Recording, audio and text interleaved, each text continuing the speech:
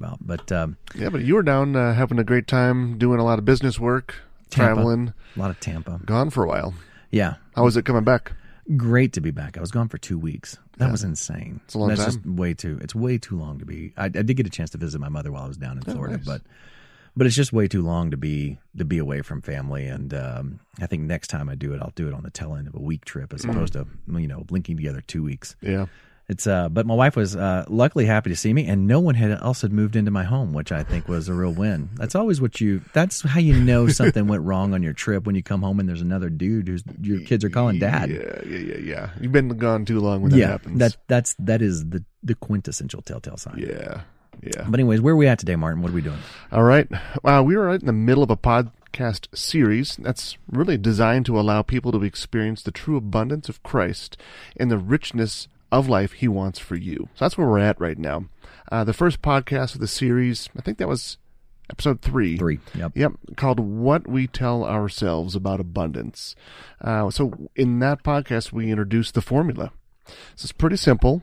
Forgiveness precedes freedom. Freedom precedes abundance, and abundance precedes riches. So in that order. Yep. We're about halfway through that formula right now. Episode 4, we covered that Matthew principle and forgiveness. That's exciting. Episode 5, we covered freedom that you get when you enter into forgiveness and you bump into that resistance and you approach it. And today, it's all about abundance. So each week we had a little bit of homework to do. So if this is the first episode that you've listened to or somebody sent you this, we'd really encourage you to go back to episode 3. Start there. This week we cover abundance in a way that I don't think I've ever heard it before. I know I haven't, and I'm continually challenged by this material. And I did a lot of study for this material because it's so radical. It's such a different way of thinking about it that I wanted to make sure we were absolutely 100% correct. Yeah, because, I think many people who have thought about abundance in some way, it's just hard. And I wonder if that has something to do with how they've accessed abundance in the past from Jesus. The formula itself is essentially a progression, and that's really the key. You cannot skip around and expect to have any real success. Matter of fact, skipping steps essentially only runs you headlong directly into those stories that were put there in your psyche during your adolescence. Yeah. And you'll find yourself, a lot of people find themselves self-sabotaging, trying to essentially return back to a state that they understand about themselves, an identity they're comfortable with. I think Ed Mylett puts it best. Everybody has a thermostat. And the thermostat's job is to return you to a specific temperature. And if you don't change that temperature, that definition, that identity, you're going to do whatever it takes to get back to that identity. You're going to self-sabotage. You're going to give up on your dreams, so on and so forth. And so you can certainly skip around in the formula, no doubt about it. And many people do. Many people experience abundance. They experience riches, only to find that they still need to deal deeply with freedom, and they need to deal deeply with their forgiveness. Because that bumps perfectly into, you hit resistance in your process, and you know right where to go back to. That's right. So to those people who are sort of ready to take the journey, this episode is we say this every time. Every time I keep thinking the next episode is going to be easier than this last one. This one's actually not. It's actually it is actually extremely challenging. I was challenged, like I said, when I wrote it, both to make sure that it was accurate and correct, but just on an emotional level. Have I proceeded through the abundance step of the formula? And I got to tell you, I think I sort of live here more than the others. Yeah, because this is going to come to the culmination of you have these things that you don't want to share, and you put forward this other narrative. Oh yeah, and then you live this old narrative. So you're pulled in two places. That's right, and you're never here. You're never really your true self either, which is super unfortunate. But if you're willing to essentially step into the resistance.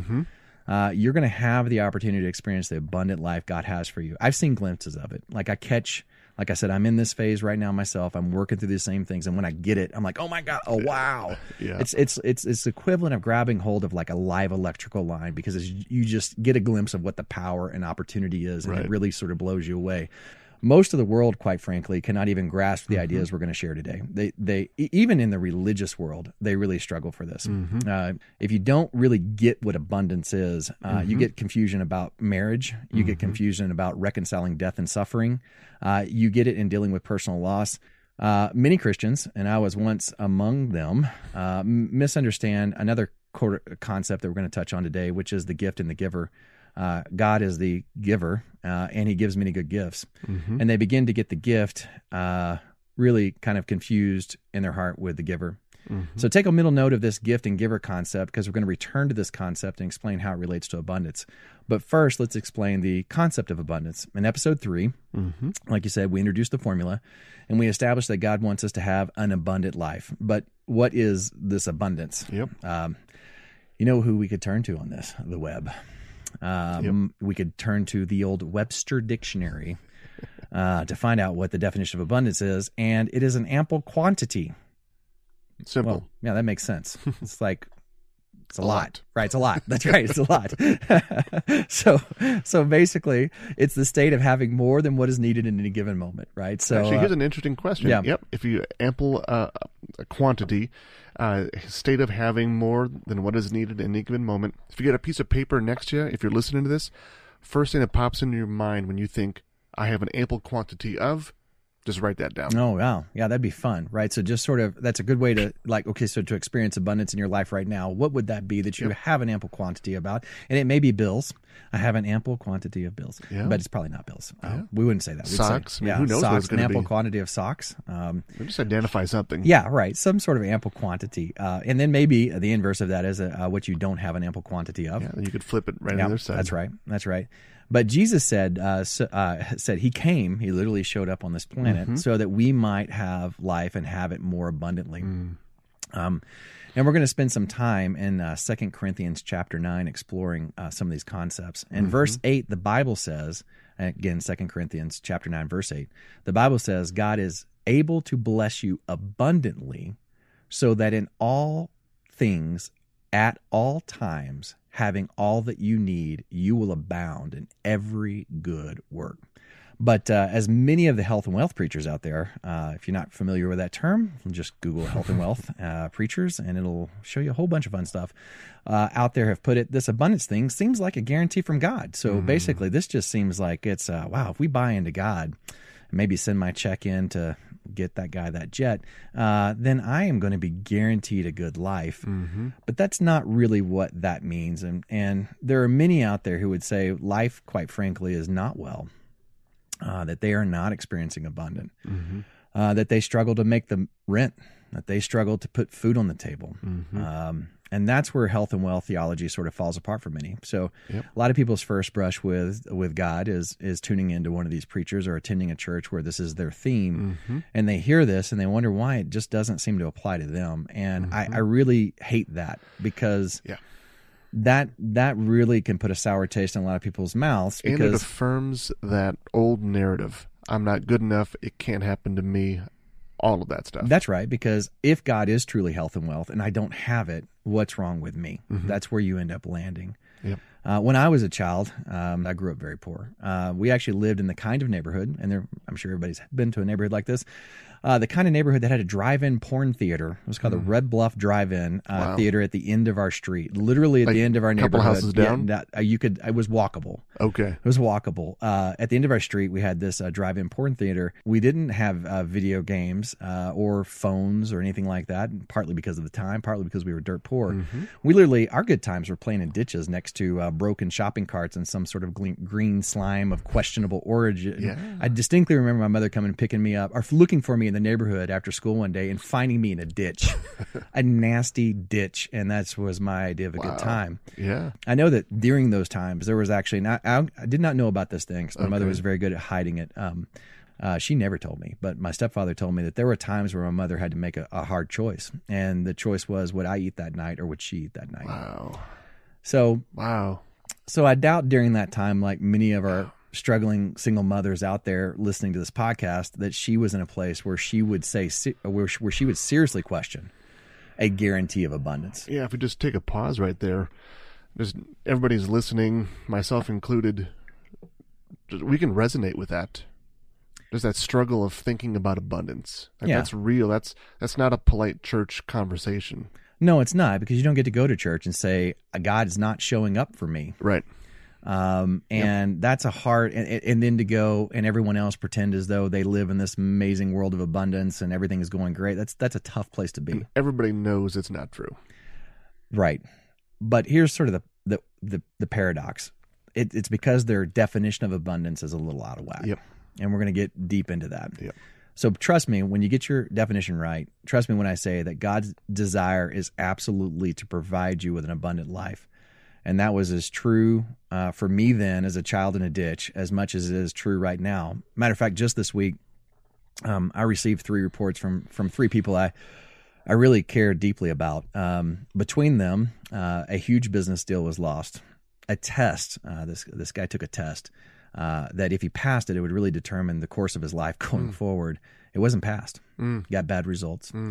And another guy did a life-changing job interview, and he bombed it, and he knew it. He knew it as soon as he hung up the phone. And I love these guys so much. I really honestly felt their pain very personally and very deeply because, and for example, for one instance, the guy who lost the business deal, I had encouraged him to go into business for himself. And in that moment, I immediately thought, what have I done? What if this guy can't provide for his family and I encouraged him to go? And so I felt that really deeply. And in that moment, even with what I know now, even with what we're going to cover today, and I know it intellectually, I know it, I questioned abundance. I actually stopped to ask myself an important question, which I think you should do if you find yourself in these moments, by the way. Does what I just found out mean that what God teaches us is not true? And, of course, I immediately said, oh, no, I didn't. I wish I could say I immediately said it. But after many moments of reflecting on it, I did decide that God's word is still true. And in that exact moment, the moment that I said, no, God's word's still true, in that exact moment, I knew everything was actually going to be okay. I found new energy to encourage these folks and support my friends. And I made a few phone calls, which is always hard to do, again, because I felt in many ways responsible for some of these guys' situations. There was a narrative that you were in at that moment. That's right. But instead, I decided to pick up the phone call because I didn't know what I'd say. Here I am, God's got you, and these bad things are happening. What would I say to these guys? But I did pick up the phone, and I called. And what was really amazing, I tell you what the real testimony of that whole thing was. What was amazing to me on the other side of the phone call, God had already worked on these people, and they had already had other options and opportunities. And we got to talk and be excited about those. But just in your statement here, what's profound for me, you were able to, in that moment, choose a different way to approach it. You had a feeling and a thought, but you set those aside and you approach it from a king's perspective. That's right. You stepped into it. That's important to say that. Yeah, and it was really interesting. But I digress a little bit. I know we're here to talk about abundance, but that in that moment, I questioned abundance, which was really surprising because I was in the middle of writing this.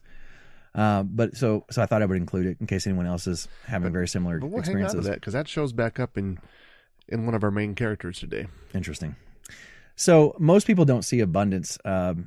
Most people who don't see abundance have essentially regressed down the formula. And this is what I did. I went back to asking questions about who God was. Is he who he says he is? So if you're not experiencing abundance, you're probably back down the formula.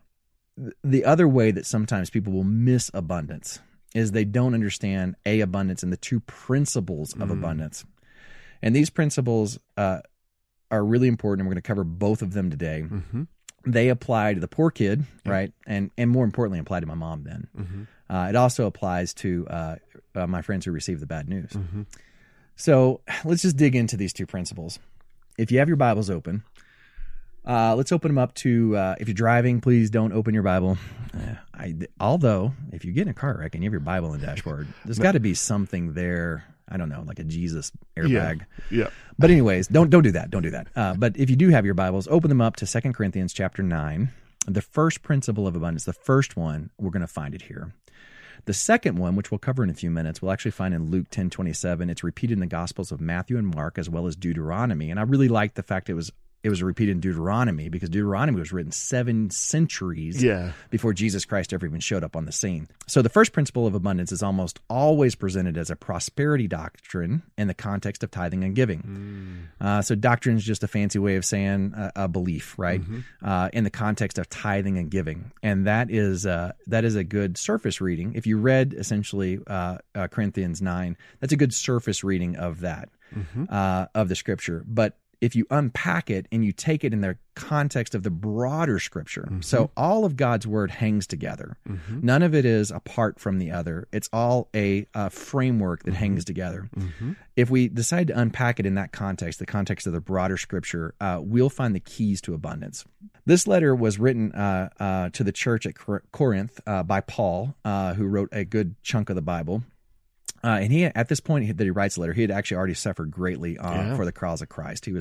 He'd already talked about the thorn in his side. He was having a lot of challenges, but he writes this letter, chapter 9, verse 6. Remember this, whoever sows sparingly will also reap sparingly, and whoever sows generously will also reap generously.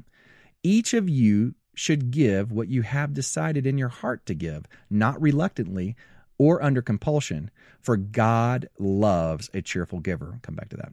And God also is able to bless you, and this is the abundance part, and God is also able to bless you abundantly, so that in all things, in all times, having all that you need, you will have you will abound in every good work. Hidden in here is an immutable law, like the Matthew principle. Right? It's an immutable law. Remember, immutable laws are laws of the universe. They literally impact believers and non-believers just the same. Okay, now I wish I could say that I have always been an amazing Christian and I learned this by a deep Bible study, but I actually learned this immutable law. I learned it playing craps. Don't worry, I'm reformed. But you can learn, I'm not kidding, you can learn a lot about humanity if you spend about 12 hours standing at a craps table in Tunica, Mississippi. Oh, wow. Yeah, it was crazy. We literally stood there for 12 hours. It was a crazy night. Wow. I would watch people, and this is what was funny. So people come and go in that 12 hours. Right. My favorite were the guys who had the last $25. Like they're headed out the door of the casino. It's over. And they always, these guys, these $25 guys, they always lose their money. Or it would be the guy who's standing there, he's got maybe $100 and his girlfriend's over his shoulder, clearly concerned about every dollar this guy is spending. Right? Oh, yeah. Right. And so it's these guys, right? So what's interesting about these guys, everything about these guys was tense, right? The way they placed their bets was tense. They were smiling and acting like they didn't care, but everything about their body language gave them away. If they were playing poker, dude, call. Okay, call, because these guys don't have anything, right? But because of the immutable law, they were the one I'm about to cover, the immutable law I'm about to cover. They were all but guaranteed to lose their money. Contrast that with the old guys at the table, right? These guys are the winners, right? They always have a few $1,000s in chips in front of them, and they place large bets, and they place them everywhere. They don't really smile much, right? They're not a lot of outward, I'm going to make it. Yay, I'm such a winner. But they rolled the dice as if they could care less about the outcome. Literally, these guys, you could see them, they would just, and it was so smooth. Their movements were smooth. Their bets were sure. When they placed a bet, they just placed it. At their core, they had a calm indifference about the outcome. And these guys won money hand over fist. It's probably why I never win at a craps table. Because I'm like, oh my God, that's 50. That's like, oh, that's $50. Right. Right. But so consciously or subconsciously, these old guys, they knew something the losers did not know, and they knew the immutable law. So I've hinted at it. Here it is. The immutable law is desperate money never wins. This law is everywhere. It's everywhere. A guy, doesn't have a girlfriend, desperate to get a girlfriend, he never gets the girl. Nope.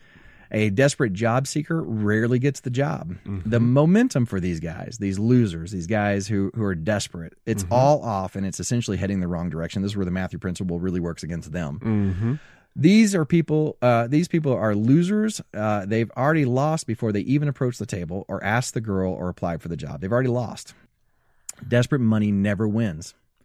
And again, I'm going to bring this back to the Bible because I know people are sort of starting to wonder what we're talking about. It's another way of saying 2 Corinthians 9:8. And remember how I said we're going to come back to this. God loves a cheerful giver. If you are desperate money, you are never going to be a cheerful giver. Right. You're just never going to be. Giving when you think money is scarce, resources are scarce, giving is rarely charitable. It is a loser's bet on God. It's a loser's bet on God. Yeah, sit in that one for a little bit. Yeah, because what are you really doing? You're saying, well, I guess let me give a little to get. I'll give cheerfully. Yay, maybe God will show up. This will be good. I'll get blessed for this. Yeah, back to the polite church conversations. That's right, and back to the health and wealth doctrine. It's a problem because that becomes God's now a bet. He's a bet you're making, and the problem is you're desperate money, and you're a loser, and desperate money never wins, and you're not a cheerful giver. It's what Paul calls a begrudging gift. Right? It's why giving to get is broken. It's why health and wealth-based ministries are broken. You cannot start from scarcity. Do you understand what I'm saying? You cannot start your giving. You cannot be a cheerful giver. You cannot start that from scarcity. Right. And in order to get that abundance that's in the next part of Corinthians 9, right? 9:8, right? Is you have got to first start with this idea of being a cheerful giver. Jesus actually tells us this point blank. Straight out. I love this guy. Being a cheerful giver has nothing to do with the amount of money you have. So the reason why we know this, because in Mark 12:41, he said, the Bible says, many rich men give cheerfully from their abundant possessions, but a widow gives all she has to live on, what amounts to a few pennies. So you got rich men giving from their abundance. You got another person who's giving really the last that she has to give. Okay, and Jesus is watching this and hanging out with his disciples. He sees this happening. He takes the opportunity to explain this principle. Truly, I tell you, the poor widow has put more into the treasury than all the others. They all gave out of their wealth, but she gave out of her poverty and put in everything, all she has to live on. You would think, oh, she's giving out of scarcity. She has desperate money. No, if it was desperate, she'd have held on to those last 2 pennies because she needed it to eat later. Right. It was not given out of desperation. So that was the first principle. Desperate money never wins, right? So you got this woman who's poor. She's given, right? She gives the last bit of her money. How can she do that? Because she gets the second principle of abundance. The second principle is the one that enables you to be a truly cheerful giver, to destroy your scarcity mindset and to live in abundance, to progress, essentially to progress through the formula. Yep. The second principle states that you must learn so this is the principle, to have everything while possessing nothing. Let's just say that again. To have everything while possessing nothing. Sounds very paradoxical. Doesn't sound possible. How can I have everything but possess nothing? Yep. The widow woman, she had everything and possessed nothing. Right? She knew that what we all must truly understand is that even what you have, you do not truly possess. You do not possess your money. You do not possess your home. You do not possess your cars. Sooner we can figure it out. We can. God can open the floodgates of abundance, but we got to get into what it means, right? So to get there, we must understand what Jesus meant when he asked to summarize the Bible. So again, how do we get there? How do we get this having and not possessing? So the Pharisees were real tricksters. They enjoyed this whole process of tripping Jesus up. They were trying, because he was essentially there to tear down their entire power structure, and they didn't dig it, right? Yep. So they sent their best expert out. This guy was an expert in the law, and he had the perfect question, he thought, to really trip Jesus up. He said, teacher, and I like that, he shows the respect. Hey, teacher, you're a teacher. Which is the most important commandment in the law of Moses? And of course, Jesus is a pretty slick guy. He turns around and says, love thy God with all your heart and equally love thy neighbor as thyself. This is Jesus. So this is the second principle. This is Jesus telling you that all the laws, the 10 commandments, basically the entire history of man and his relationship with God, all boil down into a phrase that would essentially fit on the back of a cocktail napkin, right? So the entire Bible, boom, cocktail napkin. Yep, there it is. Now, we're not going to actually focus on loving your neighbor here, but we will focus on the first one, which is love thy God with all your heart. And remember, this is the one that shows up in three Gospels and also shows up in Deuteronomy 7 years before, or seven. He's actually quoting, by the way, right? He's something that was written 7 centuries ago in Deuteronomy, right? Yeah. And so we're gonna focus on love thy God with all your heart and how that unlocks having everything and possessing nothing. The second principle, cheerful giver, the first one. Second principle, having everything but possessing nothing. Yep. Okay. And how does it work with this whole God, loving God with all your heart? How do you get there? There's a story in the Bible about a guy named Abraham. If you ever attended Sunday school, you'll know this song. Father Abraham had many sons, and many sons had Father Abraham. There you go. That's the one. And we've just sung for you. That's right. You're welcome. That was bonus material. Yeah. He had many sons because God promised him that he would be the father of many nations. Right? Keep in mind, at the time this promise was made, Abraham was 75 years old. Mm-hmm. I imagine you have you're childless. God shows up. You're 75 years old. You're kind of thinking about retirement. And he comes along and he says, I'm going to give you a son. And by the way, his wife was past childbearing age. Mm-hmm. Okay. But one day, God fulfills his promise and gives Abraham a son. Imagine. And there are many people listening to this right now who want a child desperately. Mm-hmm. They're trying to adopt. They're trying to have a child. They're going through many painful procedures in order to have a child. Imagine wanting a child with all your heart. And not only do you get a son, not only does God give you the son, but this son is literally a miracle. It's a full-on miracle. And it's the fulfillment of God's promise to you. Imagine that. Imagine what it would be like to get a child you so desperately wanted. And then to know it was given to you by God in a miracle format. Right. And then to also know that it's how God is going to fulfill everything else he's promised you. Needless to say, Abraham loved this child. Absolutely. So much so that God began to notice that Abraham was more focused on the gift, this is the gift and the giver, the gift than he was on the giver, God. The son, the gift, had taken the place of God in Abraham's heart. So did Abraham love God with all his heart? No. He loved his son a little bit more. So Abraham did not just have a son, he possessed him in his heart. Yep. Seeing this, God asked Abraham to prepare to sacrifice his son, kill his son, put his son on an altar where they normally slaughtered lambs, and kill him. This sacrifice was not the act of a jealous God, as many would have you believe. This was the act of a God that knew what kind of man Abraham was going to have to be to fulfill his destiny. He had to be a man who put God first. And we know how the story ends. Right? We know how the story ends. Abraham wrestles with this, but he decides to trust the Lord. Raising the knife, at the last possible moment, God intervenes and sends an angel and spares Abraham's son. Again, this whole drama was not for the Lord. Abraham wasn't proving anything to God. God knew the outcome of everything. But what was important is Abraham had to know that God was first in his heart, right? That he never had what God was giving him, right? He never had it, or rather, he never possessed it. Yeah, it wasn't that possession thing. Right, it wasn't that possession thing. Yeah. He learned to trust God even when there was confusion and incomplete information. He learned how to act on faith, not desperation. Yeah, and that's so perfectly stated. Act on faith, not desperation. Right? And I also like that whole idea of incomplete information. And confusion. Every day. He went like, oh, I know exactly how this is going to work out. No problem. Yep. He went and he did it because he was acting on faith. And again, this story was not for God. This story was for Abraham. He needed to know who was first. So after this experience, after Abraham knew that he could put his prized possession in God's hands. Right. He knew he could do it. In other words, he knew he could do it. He always knew God sort of had him, but Abraham had faith in himself to have faith in God, right? So after this experience, do you think he struggled to give or invest his precious resources? Right. No. From that moment on, he was like the best craps player ever, right? He placed large bets. He didn't do it with a fake smile or out of abundance, but he did it out of faith. He could put the resource on the table, not worrying if it would provide a return. It honestly did not matter if his risked assets returned anything at all, because they were all God's possessions, which he had. But they were God's possessions.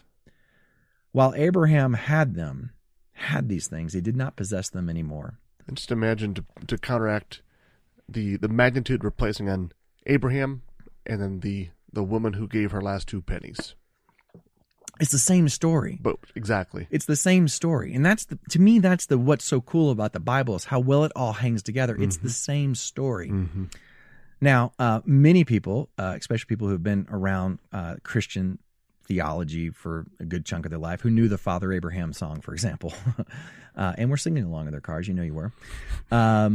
Many people listening will say, hey, I thought this was going to be a tough podcast. You guys said it was going to be tough. But I got this. So from abundance, got it. Not scarcity, got it. Trust God, no problem. take the place of God in my heart. No, God is #1. Boom. Right? I got this, right? I go to church every Sunday. I pray. Everything I do is good, right? I see God's guidance, so on and so forth. I got this. But when I hear that response from people, and I'll tell you why, because whenever I went through this next exercise, I was challenged. Mm-hmm. When I hear that response of people, warning bells go off for me. Yep. Matter of fact, I'm immediately reminded of the rich man. Mm-hmm. The rich man who came to Jesus and said, but Jesus, all these commandments I've kept since birth. And Jesus said, go and give away all your money and follow me. And the rich man got real sad. And he left, and we never heard from him again. Nope. Right? Never mentioned again. That guy probably thought, oh, I got this. Yeah, I understand all of this. So if you think accessing God's abundance mindset, right, the abundance mindset needed to connect you with the richness of God, if you think you've got that, if you think you're good, let's put that to the test. Yep. So before we do this, if you're driving, if you're around youngsters, use your discretion here. This is not a polite conversation you'll ever have in church. It's not. And quite frankly, I would argue it's a conversation most people don't want to have. Yeah. And I'm going to say this again later because it's in my notes, but I want to say it right now too. You can have a good life living in the first two portions of the formula. Mm-hmm. You are forgiven. You're going to heaven, and you can spend the rest of your life sort of working through your stories and getting better and having some abundance. But if you really want to blow all of that up, and you really want to chase God, and you really want to see what He can do in your life, which is some amazing things, then you need to be ready to put God as number one in your heart. So let's go through this. Let's go through this. So this is a scenario, and again, I want you to really embrace the scenario, and I want you to really kind of, if you can, close your eyes. If you can be in a quiet space to hear this, do that. But just be ready. Take all your senses. I want you to really think about it. So, a powerful demon has appeared in front of you. It is clear he's the real deal. To demonstrate his power, with a snap of his fingers, you are both transported to a black void. You are neither floating nor standing. It is not hot. It is not cold. It just is. There is not a sound except for his voice. You are just there, and he is in front of you.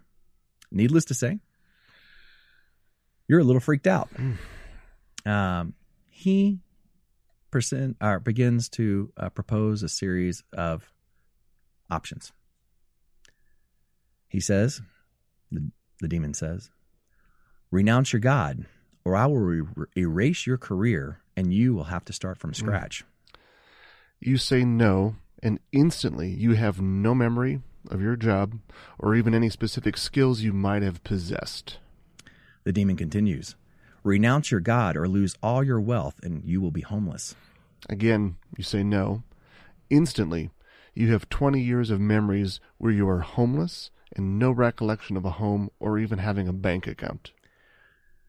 The demon continues, renounce your God or your wife will cease to exist. She will never have been. The demon continues on, renounce your God or one of your children will be stricken with a debilitating illness, and she will live the rest of her long life in agonizing pain. The demon continues on once more. Renounce your God, or I will kill your other child, but only after she has been raped repeatedly. What would you do? That is literally the question Abraham faced. And like God's challenge to Abraham, God is not cruel. He actually does not want to harm your children. He loves them as much as he loves you, but he does want you to take an honest assessment of who sits on the throne of your heart. Is it him? Do you renounce him to save the things, the gifts he has given you? Do you renounce him to save your children, to save your wife, the gifts he has given you? And I tell you, this is not my notes, but I'll tell you, I understand the story of Job now in a way I did not understand it before. He wants to know, and more importantly, he wants you to know who sits on the throne. When it's God who sits on the throne, you will, when you really know that God sits on the throne, you will be able to make the same decision that a high schooler did when she found a gun pointed at her head. And she had just watched several of her classmates gunned down. And now it was her turn to answer the question, do you renounce your God? And she did not. And she is no longer with us. That day she heard the voice of God saying, well done, my good and faithful servant. You ran the race and you kept the faith. And that's a real story of a girl who, during the Columbine shooting, she was identified by one of the shooters as a Christian student. And that was the last question and the last answer she ever gave. God sat on the throne of her heart. We can all live good lives, as I said before, stuck in the earlier phases of the formula. Faith and freedom. We'll make our bills. We'll attend soccer games, and we may even achieve some of our dreams. But we will never experience the true abundance Christ has for us unless we put him above literally everything else. Everything. We will always be playing with desperate money.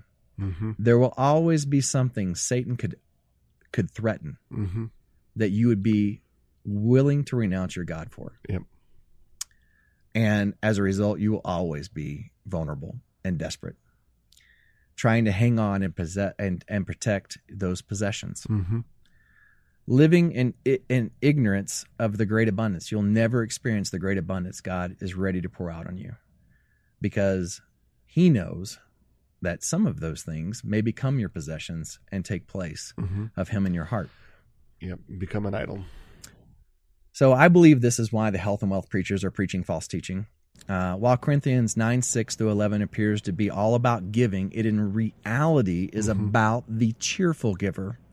And that does not mean putting a smile on your face when we give. It means recognizing that we have everything but possess nothing. It is all God's. God is number one in our heart.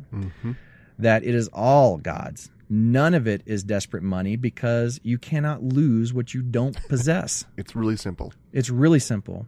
You are playing with the king's assets. He does not want you to bury it. He wants you to put it at risk. He wants you to put it at risk for his kingdom and the people in it. And when you stop playing with desperate money, that is when it starts to flow freely through you. You will experience real abundance in that moment. So, wow, right? It's big. It is big. And I was, like I said, we had a long, my wife and I had a long chat about this one. And, we were, the more we talked about this, the more the hunger to be that close with our Creator started to creep in. And we got real honest with each other. I'm not going to share that here, but we got real honest with each other what we thought was the thing that sat on the throne. That was number one.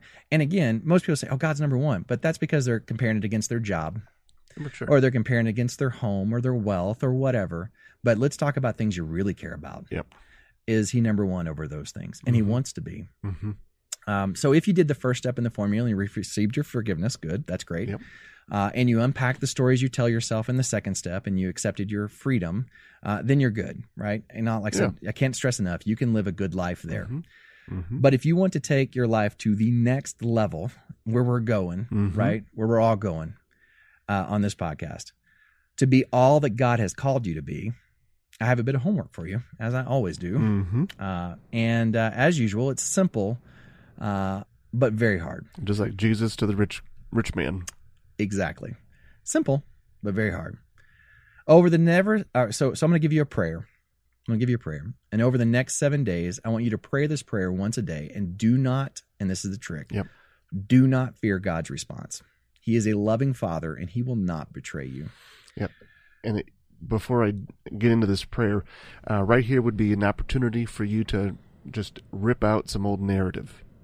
As when you do not fear God's response because he is a loving Father and he will not betray you, that's where you can find narrative about insecurities and fears that you currently have. Because I got to tell you, when you hear this prayer, you're going to be a little afraid.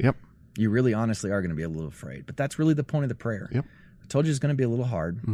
Right? Hopefully you went through our exercise with our demon and you started to understand what it means to put God as number one and how powerful that can be. But let's start now. Let's talk about what you can do to get there. And that's this prayer. So Martin, if you would read the prayer, I think that would be phenomenal. All right. Dear Lord, there are things, people, and relationships sitting on the throne of my heart. I ask that you ruthlessly rip them out. I don't want to just love you. I want to love you above all things.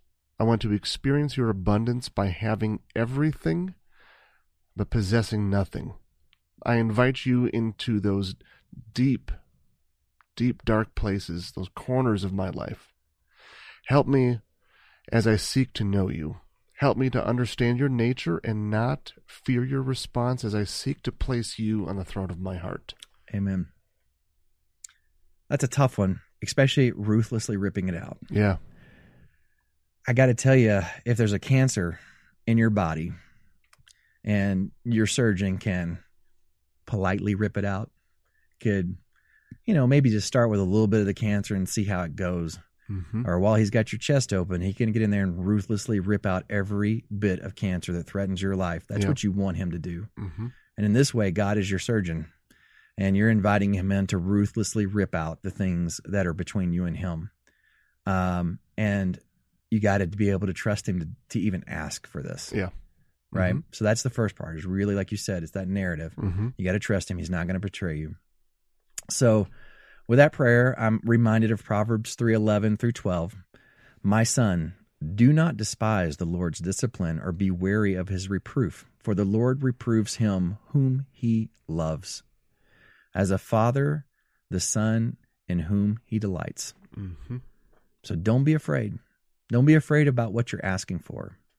This is a God who loves you, will provide this for you. So if you prayed that prayer, you are one step closer to opening up your hands and letting go of that which you have held on to so tightly. Yeah. And again, if you did it once, that's great, but I really ask that you do it for the next 7 days, for the next podcast. Just every day, really short prayer, put it all out there. But I will say that if you said it this time, you're already closer to understanding that God has your kids. God has your job. Mm-hmm. God has your marriage. He has given it all to you to have, but not to possess, because possessions tend to possess the person as opposed to the other way around. Mm-hmm. Right? And he does not want that. So now that you sort of get that, you're getting there, God can now start to flow through you and bless the world. Riches will enter one hand and frictionlessly flow out the other. You are beginning to possess a mustard seed faith that can go on and move literal mountains. You are entering the kingdom of God, and everything is about to change if you will take on this challenge. And I will be right there with you this week. And I look forward to actually hearing what your experience was with this process, with this prayer. Absolutely. But I'll be there with you. We'll talk about it again next week. But like I said, I'm here. This is where I am in the formula. I am not a ninja master expert Christian. I am just like everyone else listening to this podcast. But God really revealed a lot to me as I was writing this, and just really challenged me. And I tell you what, the feeling that came from this process is, I just want to love him. I just want to know him more. Mm-hmm. Once you're willing to give it all to him and let him sit on the throne, man, you are no longer playing with desperate money. Yep. Right? You're no longer playing with desperate money. You are a cheerful giver, and God sits on the throne of your heart. These two things are the principle. I said three things. Literally said three things, but the two things are cheerful giver and throne of the heart. Mm-hmm. Right? We talked a lot about how to get there. Mm-hmm. But if you can really grasp these two concepts, which essentially sum up a big chunk of the Bible, then you are very close to getting it. Yep. Very close to getting it. I got a lot closer this week. And I know, Martin, you went through this and read a lot of it prior to this and had some response. But I trust you are able to work through that and able to come here and get ready. Yeah, it's nice because it continues to bring those things that I want to resist, and it just it all gets big. It does. You can just feel right. That's where I need to be right now. I know. I know as you went through that process with the demon, and you were telling me that, even as you pictured people you loved in that scenario, that one hit you. That one hit you really hard. Yeah. And it should. It's supposed to. Yeah, especially when you just let yourself just be in that with all of your senses. Let your body and your mind just give you that feedback. And then you can find where you need to focus. I like that because that's where the resistance is. And as we mentioned last week, that's what you should be running into, not away from. Yep. So thanks for spending this time with us again. If you've not already subscribed to the podcast, please do.